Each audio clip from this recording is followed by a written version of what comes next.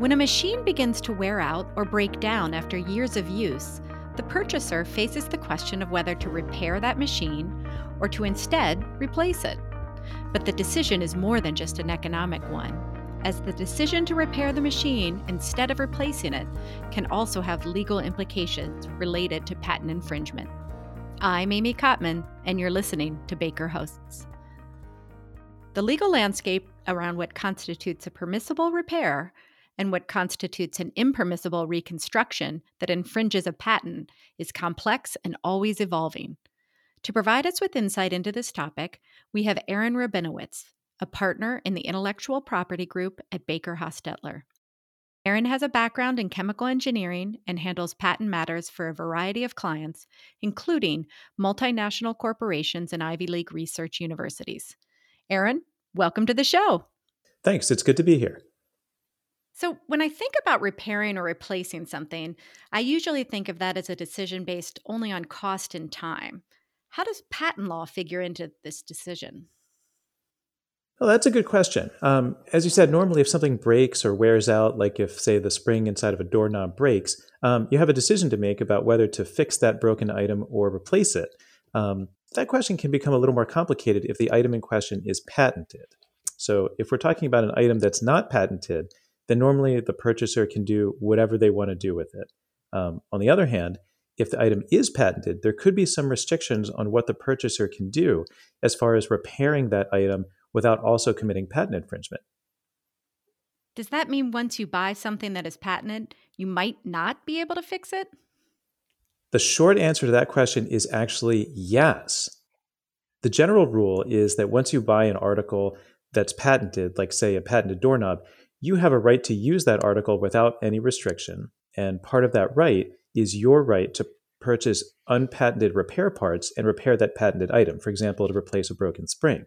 But there are some limits to this because the right to repair your article doesn't go so far as to allow you to reconstruct that article. And because of this, there's often arguments over whether an action that fixes an article is considered a repair of that article, which is allowed and would not constitute patent infringement, or if that fixing would constitute a reconstruction of the article, and that sort of reconstruction would constitute patent infringement. The general rationale behind why reconstruction is impermissible is that by reconstructing an article in such a way that the article is basically made into a new version of itself, the purchaser has gotten that article for a second time, but they've only paid the patent holder once when the purchaser purchased that article for the first time. Because of this, courts have taken the position that a reconstruction is unfair to the patent holder, because with a reconstruction, the patent holder gets paid once, but the user gets to keep renewing that article over and over without paying for each copy of the article that they make. You know, it's interesting to hear that once you buy something, you might not have total control or even the freedom to fix it, especially if that fix creates a new product instead of repairing an existing one. Aaron, where's the line between when fixing something would be considered a permissible repair versus when fixing something would be considered an impermissible reconstruction?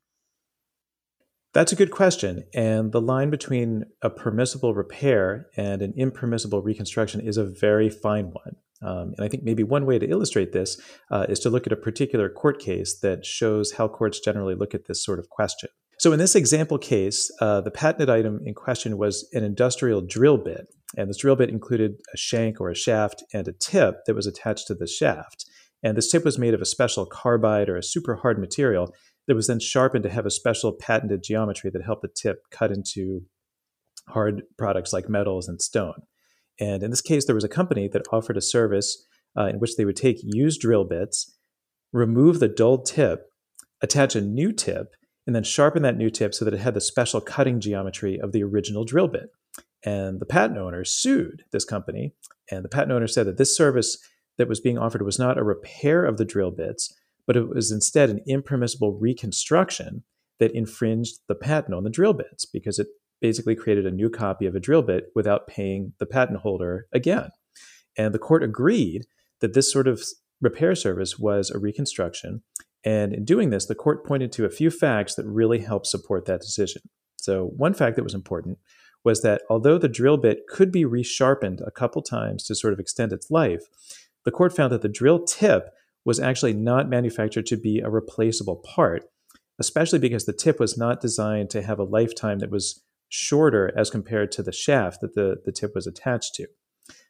Secondly, the tip was not attached to the shaft in such a way that the tip was easily detachable. And this kind of suggested to the court that once the tip wore out, the entire drill bit was meant to be replaced, not just the tip. There was additional evidence in the case that the drill bit manufacturer did not intend these drill bits to be re-tipped. This additional evidence was that, first of all, the manufacturer never said in its product literature that the tips might wear out or that the tips might need to be resharpened. And also, the manufacturer never published any instructions on how to resharpen the tips. And all of these things together convinced the court that there was no evidence that the tip was ever intended to be replaceable and that the overall drill bit was meant to be discarded and a new one was supposed to be purchased in its place. So the bottom line there was that the company that was replacing the drill bits and replacing those tips of the bits and then sharpening those tips was found to infringe the patent. So, we've talked about this topic from the perspective of the person who's trying to figure out whether a repair might infringe someone else's patent. But what about looking at it from the perspective of the person who holds the patent? How does the repair versus reconstruction question come up in the context of patent strategy?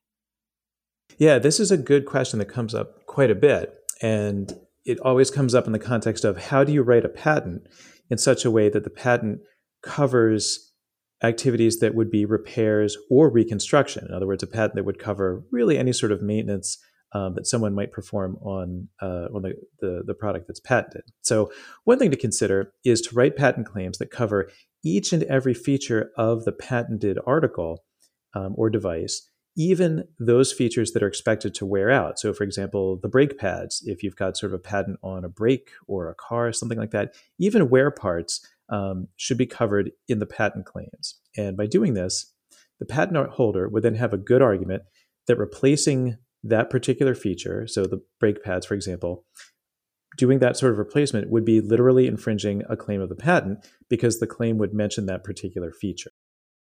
Another thing to consider is the content of the product literature that comes with the product.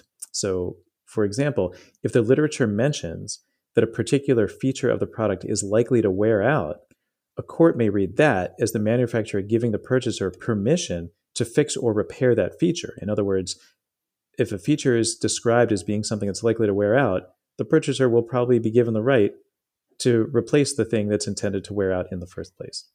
This is good advice. Where might the issue of repair versus reconstruction come up in the future? Yeah, that's a good question because these questions will come up and they're not always going to be confined to things like drill bits and brakes. In particular, 3D printing really presents some interesting issues around repair versus reconstruction. And I think as one example, you might consider how would a repair versus reconstruction apply to a 3D printed replacement part for medical equipment, such as a ventilator or something else that you might see in a hospital. In particular, how do you address the situation of an entity, say it's a hospital or a medical clinic, that prints 3D replacement parts on site for its machines? These are complicated situations, especially when you're talking about a machine that needs to be operating at all times to keep patients healthy. And it seems pretty likely that there will be some situations that involve 3D printing and the repair versus reconstruction question. And these situations are going to find their way into the courts probably in the next few years. Aaron, that's an interesting issue. I guess we'll just have to stay tuned.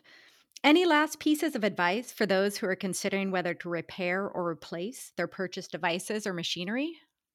Sure. There's really a few things to consider. One first place to start is, of course, to look at the patent claims that cover the product in question to figure out whether the claims would cover the part of the product that's going to be repaired or maybe replaced. If the patent claims do cover the part that's going to be repaired or replaced, there's a pretty good chance that a court might decide that repairing that part might be more of a reconstruction and less of a repair. And if that happens, if it's found to be a reconstruction, then that repair could be considered patent infringement. Another place to look, as we discussed, is to look at the product literature or maybe the instructions that come along with the product. If these materials, the product literature and instructions, if they suggest that there's some feature of the product that might wear out or if those materials explain how to repair some particular feature, then fixing that feature would probably be considered more of a repair and not a reconstruction, especially because you have the manufacturer telling the purchaser exactly how to do the repair.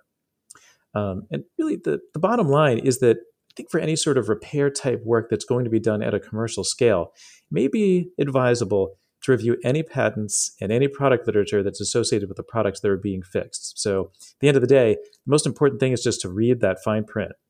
That was an informative discussion. And these are important considerations to keep in mind when you're considering whether to repair or replace a device, as well as when you're preparing a patent that covers something that has one or more components that could wear out. Thanks again, Aaron. It's a pleasure. Thanks again for having me. If you have any questions for Aaron, his contact information is in the show notes. As always, thanks for listening to Baker Hosts. Comments heard on Baker Hosts are for informational purposes and should not be construed as legal advice regarding any specific facts or circumstances. Listeners should not act upon the information provided on Baker Hosts without first consulting with a lawyer directly. The opinions expressed on Baker Hosts are those of participants appearing on the program and do not necessarily reflect those of the firm.